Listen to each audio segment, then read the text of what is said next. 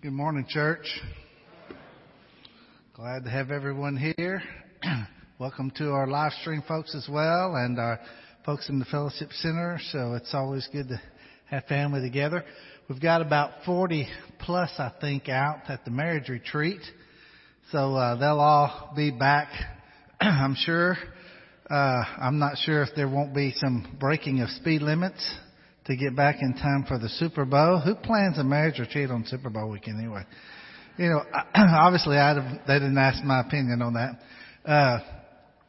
But by the way, speaking of marriage stuff, Jeremy and Kim, y'all did excellent in the class this morning. It was top notch for those that were in that class. If not, you can go back actually and watch it online. It was really, really good. All right, Lindley, Loveland, come on up. She's going to read our scripture for us and get us started this morning.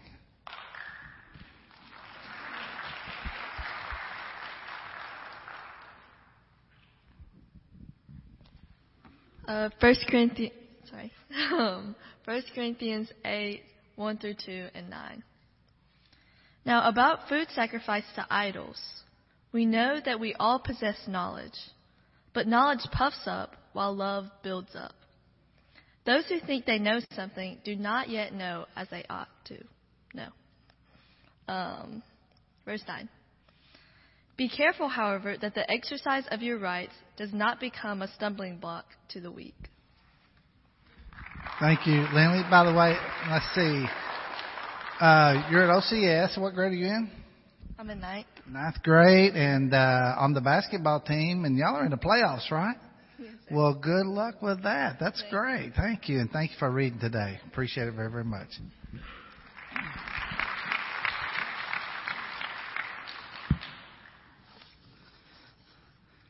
I have one other thing I want to share with you. Jeremy sent this to me, and I know you're impressed that I can actually work technology here. But this is from one of our live stream folks. We've been, a lot of live stream people send prayer requests in, and you guys get them in the emails and stuff. And this was from Mike Pompa. He said, "I love y'all so much. All the prayers that have been sent up for cousin Channing, he healed him from COVID. I believe that our God is a great God and hears us. Thank you all again." He just wanted to thank the church for praying and for the healing that came about. And so thank you, Mike, for being a part of our church family. That's right. Let's have a word of prayer. Father in heaven, what we know not, teach us. What we have not, give us. What we are not, make us. In the name of your Son, Jesus Christ, with the help of the Holy Spirit. And the church said, Amen. Well, Larry Bowles did an awesome job laying out the context of the whole Corinthian letter really last week. And I really thank you, Larry, if you happen to be watching this. Appreciate it very, very much. And in that context, when Paul writes this letter, he's writing to a church that's in a city that's really fighting its culture. I mean, it really has some great applications for us because, we're fighting our own culture, right? With the things that we struggle with. We live in a culture that everything is about us. It's about me. It's about mine. It's about I have my rights. You're not going to tell me what to do. Me and mine have become verbal symptoms of a spiritual disease of the heart. Everybody's claiming something for themselves. And that selfishness has got a grip on our culture, and it reaches its hand in by the work of Satan and tries to grip our church the same way. And we cannot give in to a selfishness like that. That's not who we are. And this is a struggle that the Corinthian church had. So, in their disunity, that they're trying to keep unity, They've struggled with raising different leaders above each other. They've struggled with the talents and abilities they have. They're going to struggle with a lot of issues through this book, and he's going to try to pull them all together. And one of the things that they struggled with was how to handle each other when they came to different disagreements about, especially in this context, about food that was offered to idols. You remember in last week he talked all about the idols and the food. And so what happened is this food that would go, and part of it would be sacrificed to an idol, part of it would be eaten by the priests, and part of it sometimes would be sold in the temple marketplace. In the temple marketplace, a lot of people that you could get meat pretty cheap there in the temple marketplace. And so Christians would go there and eat or buy meat there. But others that came out of that culture when they were converted thought, I don't know if I can do that anymore. Because used to when I did that, all my life I was worshiping an idol. And now I know I can't do that. So there was this big conscious problem about whether I could really do that and still be okay with God. Now, some had kind of gotten over that, and others were still struggling with it. And so they get into this principle here about, what do we do when we have this kind of disagreement? So he starts off here, verse 1 through 3, talking about idols and food. And he's going to mention two things. And it's really kind of odd because he doesn't answer it, even though he starts off this way. He's going to start off with knowledge and with love. Let's read here. Now, about food sacrificed to idols. We know that we all possess knowledge. Knowledge puffs up, but love builds up. The idea of puff up is the word for just inflate. It just kind of swells up. Okay, that's what knowledge does. Now, knowledge doesn't always do that, right? But he's writing in a context here of how some people take that knowledge as all of a sudden making them better than someone else. So knowledge puffs up, love builds up. The man who thinks he knows something does not yet know as he ought to know, but the man who loves God is known by God. So what he says here basically is that knowledge is incomplete. You think you've got it all down, but you really don't. And when you think you have it all down, guess what? You think because you have this knowledge, all of a sudden you can look down on those that don't have it all down in your mind.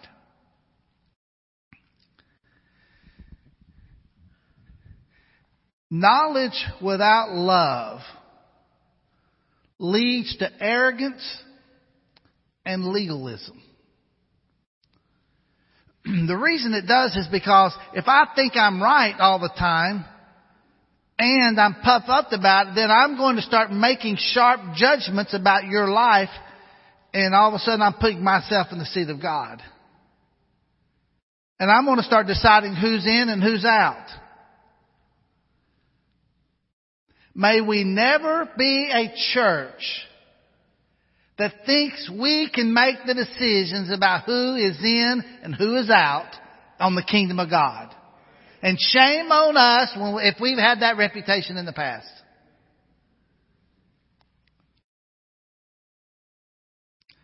I remember one time I heard someone say, don't y'all think y'all the only ones going to heaven?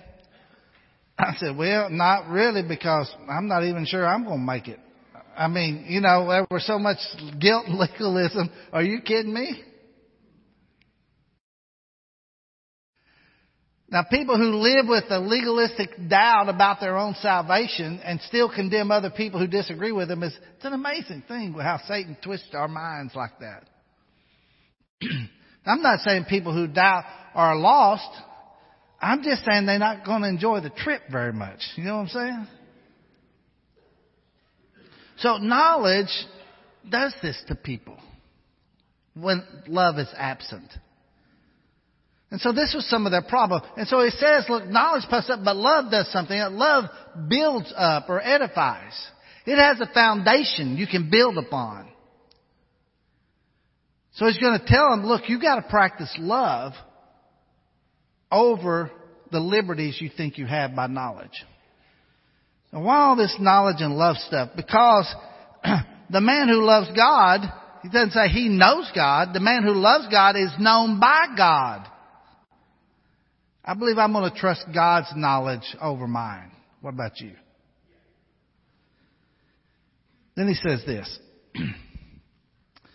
In verses 4 through 6, he's going to say, idols mean nothing and God means everything. Now, you can't get much more simpler than that. All right? So then, what about eating food sacrificed to idols? Second time he said it, by the way. Verse 1, then here. We know that an idol is nothing at all in the world and that there is no God but one. For even if there are so-called gods, whether in heaven or on earth, as indeed there are many gods and many lords, yet for us there is but one God, the Father from whom all things came and for whom we live, and there is but one Lord, Jesus Christ, through whom all things came and through whom we live. So, idols mean nothing. They become Christians. They understand the idol, that they don't represent anything. They're nothing. But God, He means everything. He made us all. He means everything. And Jesus Christ is who we have life through. So that's where our focus is. Then why are these idols, things associated with them, still carrying influence in our lives if they don't mean anything? Because you know what? When you've been brought up a certain way all your life and it's your default to think that way, you can't just turn that off instantly. And even though they had been converted and left that in terms of their worship, and they know that there's no, people who have come to that knowledge to know that idols are nothing, they don't have a problem. But some of those folks came out of that, and still yet in their mind, it's a real difficult thing for them when they sit down and eat meats that have been offered to these idols. So then, verse 7 and 8, what he's going to tell you, food means nothing, but not everybody understands it. Look what he says. But not everyone knows this. Some people are still so accustomed to idols that when they eat such food, they think of it as having been sacrificed to an idol. And since their conscience is weak, it is defiled. But food does not bring us near to God. We are no worse if we do not eat, and no better if we do. You're no worse if you eat this meat offered out, and you're no better if you do. You know what he's telling them? Do you guys that have arrived at the knowledge that it's okay to eat meats offered to idols and it doesn't bother you one bit? Look, because you can do that, you're no better off just because you can do that. That doesn't make you closer to God. And for those that don't choose to do it, that doesn't make them closer to God either. Kingdom of God's not about what you eat. Look at their struggle.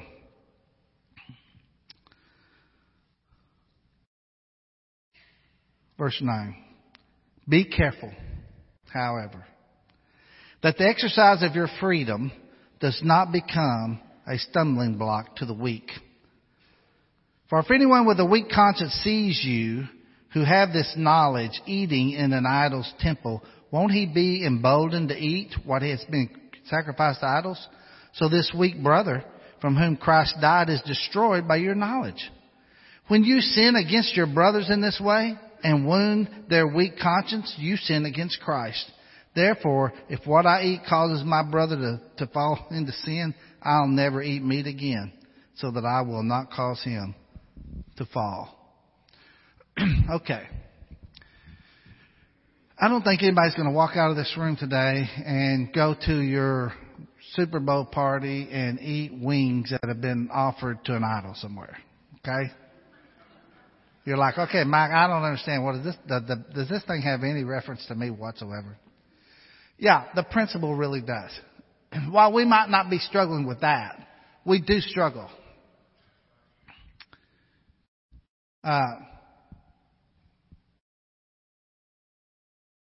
Trying to think through how to say things. I don't want to get in too much trouble. It's okay. Alan can fix everything next week. But is it okay to drink a beer? Just the thought of it makes me want to have a drink of water right now. I noticed y'all didn't jump out there with any big answers real quick. Okay to have a glass of wine? I don't know why that sounds a little bit more softer, you know. Sorry, I grew up a country boy. Just, you know, you're hauling hay and it's hot and sweaty, and what you really want is like a Miller pony and a glass, you know. Well, never mind. We're not going to go back that far in my life, but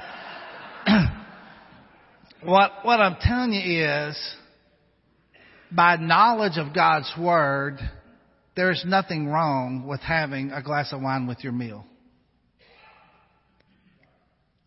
Now, I know that. I know that from the book. I don't do that. And I sure would not take the liberty to do that, to invite my brother or sister that's new in the Lord, that has come out and just got their blue chip on Friday night, and have them over to my house on Saturday night and set a glass of wine in front of them. Are you kidding me? And then, or act as if, well, look, to tell them, you know, really, it's okay. I'm going to drink. It's really okay. I mean, there's nothing wrong with this. And look, if they're weak, even though they know that's danger, because I do it, the verse says they're emboldened. I've kind of pushed them, encouraged them somehow or another. I've allowed them, or kind of pushed them that direction a little bit, that they can do this. That's what he says. See, the person with the weak conscience and the immaturity here, they're weak because they can be talked into or drawn quickly into doing that which they think is going to be bad for them or wrong for them in their mind. Now that's what was happening here with the brothers here. They were eating that meat offered to idols and doing it right in front of the other brothers who just left that, who said, hey, I don't think that's right. But they weren't strong enough to stand up for themselves. Matter of fact, when they saw them, they were emboldened to participate. The weak brother gets talked into by the brother that says, I have the right and liberty to do this. It's okay. Come on and do it. That's the problem. And when you do that, you not only sin against the brother, you sin against, Paul says, Christ himself. You can't do that. This ain't about I have my rights, I have my liberty, I have my freedom to do this. No, freedom is always within the boundaries of love. Love is always greater and rules over the liberties that we have. Why? Because brothers and sisters are valuable. There's nobody in the body less important than anybody else. It doesn't matter how much knowledge we have. It doesn't make me more important. It doesn't matter. If I want to use that in some way to belittle people, we can't set up like, well, poor people, they ain't got this down yet. That's okay, you know. Like somehow or another I'm better than them. Are you kidding? Do you know how many things out of this book I don't have down yet? Who am I that's going to look down on brothers and sisters and act like that I've got it together when they don't? Shame on me. Now, someone might ask, well, Mike, does that mean every time somebody doesn't want to do something, or everybody's offended, there's two people out there that'll keep the whole church from going in some direction or doing something or whatever because they don't like something? That's usually kind of where you get into this. Well, here's the problem with that. The weak brother is willing to do it when he thinks it's wrong. Now, the person that puts up a gripe and complain about, well, I don't like it, I ain't going to go do that, I don't think that's right. They're not the weak brother. They're strong. And you can tell they're strong because they come on strong when they gripe and complain, right? Got it? Can I get an amen on that one? Yeah. We're not talking about people who just gripe and complain and don't like something one way or another, or who even have a biblical difference, but they're strong enough to stand up and make their argument. The weak brother in this context, he's not standing up and making his argument. He's too weak for that. Matter of fact, he just surrenders under to the other brother that has the liberty, and then goes ahead and does what he thinks is wrong. That's a big difference between the person that sits back and gripes and complains about, I don't like the way the church is doing. You shouldn't do that. It offends me. That's not what this verse is talking about. Come on. That brother ain't weak. They're just hard to get along with sometimes. But I am too. And we'll wrestle with stuff and we come out all right. But we only can do that when love rules over our rights.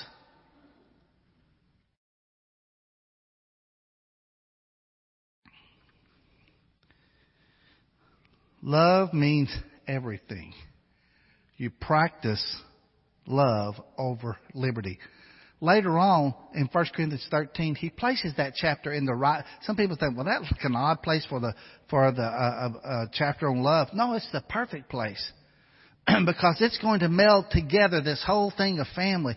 Matter of fact, this idea of knowledge here, he's going to bring it up in 1 Corinthians 13 and say, you know in part, but one day you'll know. He's going to say, if you have all understanding of everything, but you don't have love, you're nothing. He's going to pull all this together in that great chapter on love.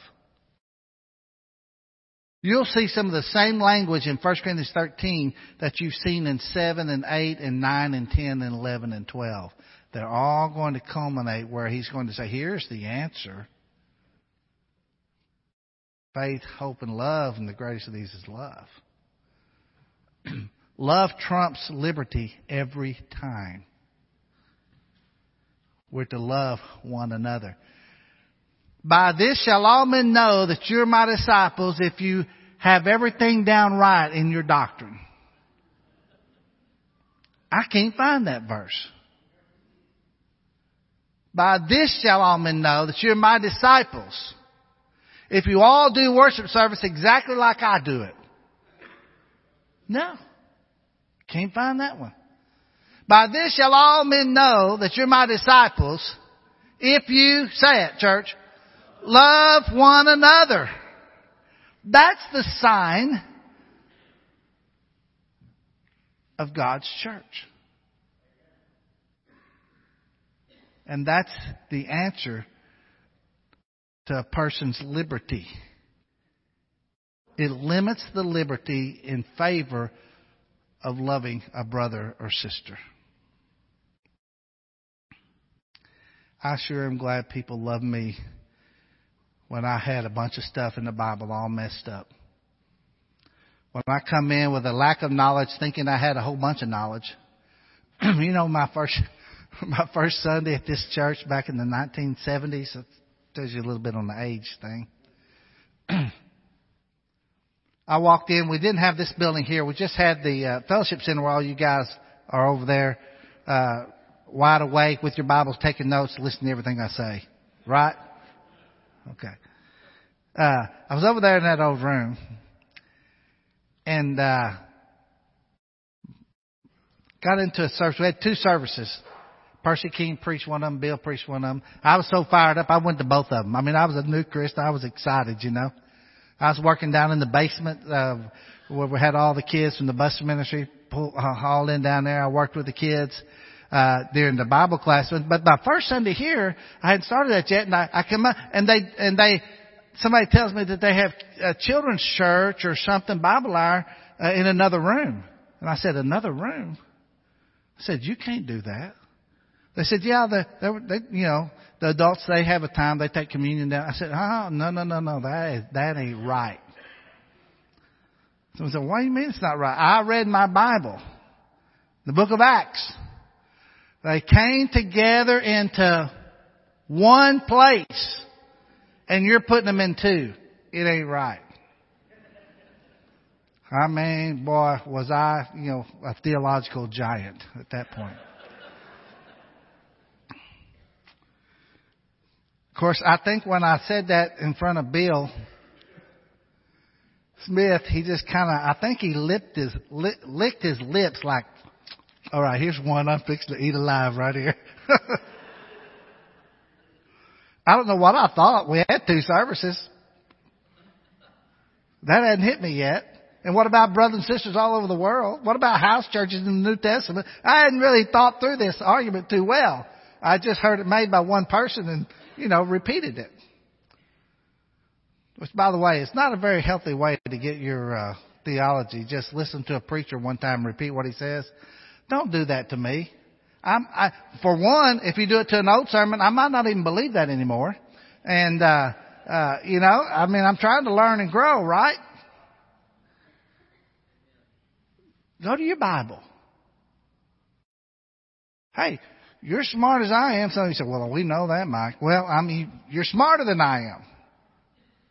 You can read. You can decide. You can look.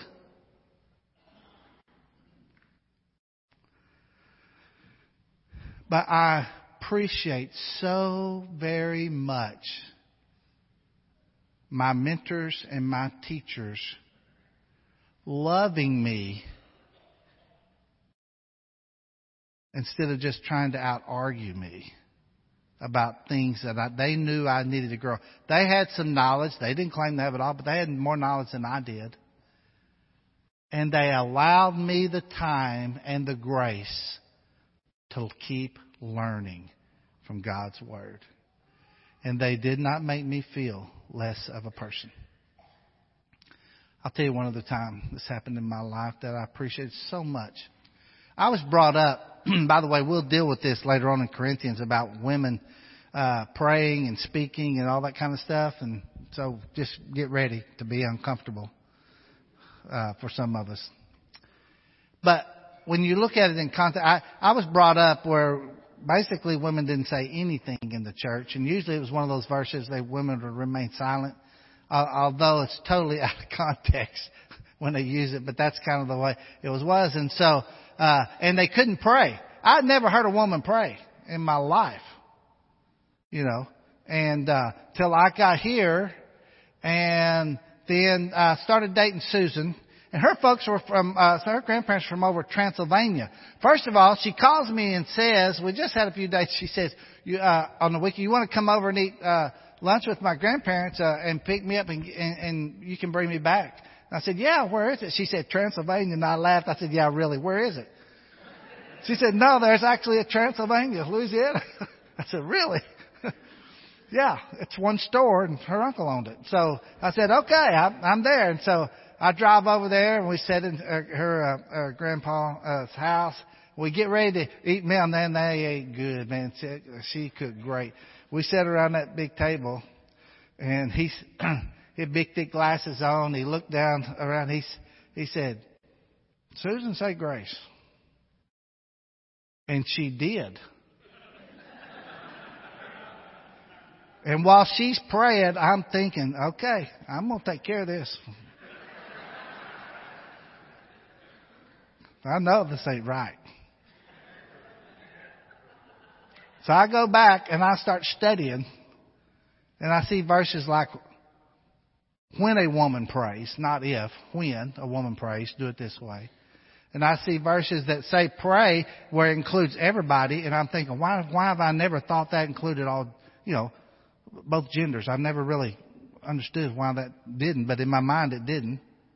When Jesus said pray like this, he was just talking to the men? I don't think so.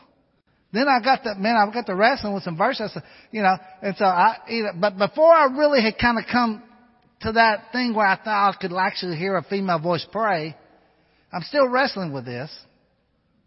And I got it. Okay, we can do that, maybe at home, dinner table, but not in a church or a devotional deal.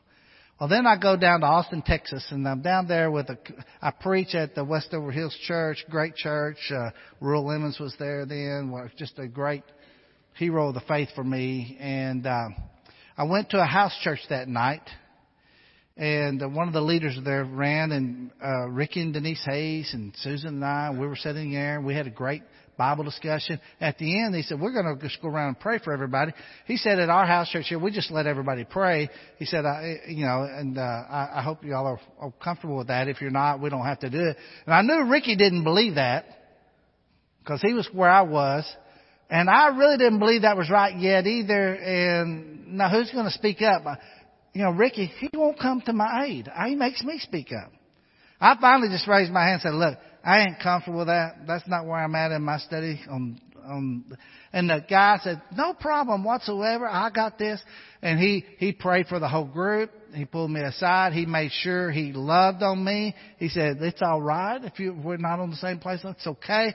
He treated me in such a kind way with grace, and it allowed me time to continue to grow and learn that really what he had the knowledge biblically to do, he did not run roughshod over me because I did not have that knowledge as of yet. And I'll never forget that he made me feel valuable. He did not belittle me for not being where he was. Love over liberty. We'll never have unity within the body of Christ until we learn to practice love over liberty. I don't always have the right to do what I have the right to do.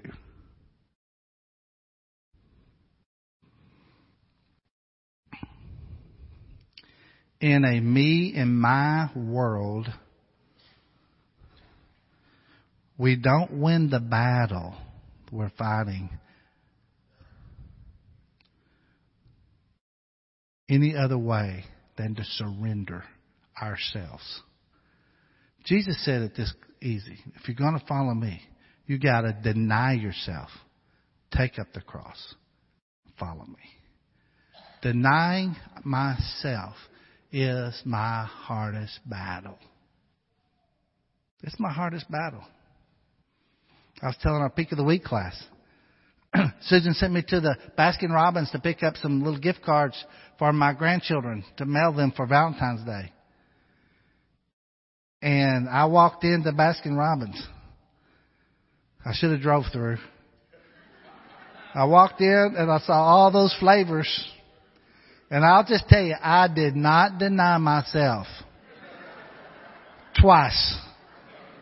I got 2 scoops. Boy, if it was just about ice cream, we'd have it made, wouldn't we? But denying myself in all other areas of my life is where it's really difficult. I must deny myself, and I must love others greater than I love myself. I must value people the way God values people.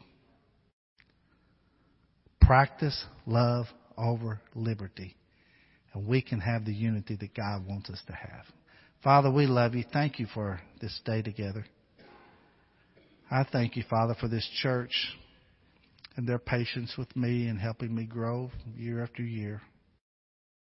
I thank you, Father, for the diversity that comes within this church. For with that, we help each other grow. And Father, I pray that I would never practice liberties or freedom in a way that would cause a brother to give in and sin against his own conscience. Please help me to be aware of others.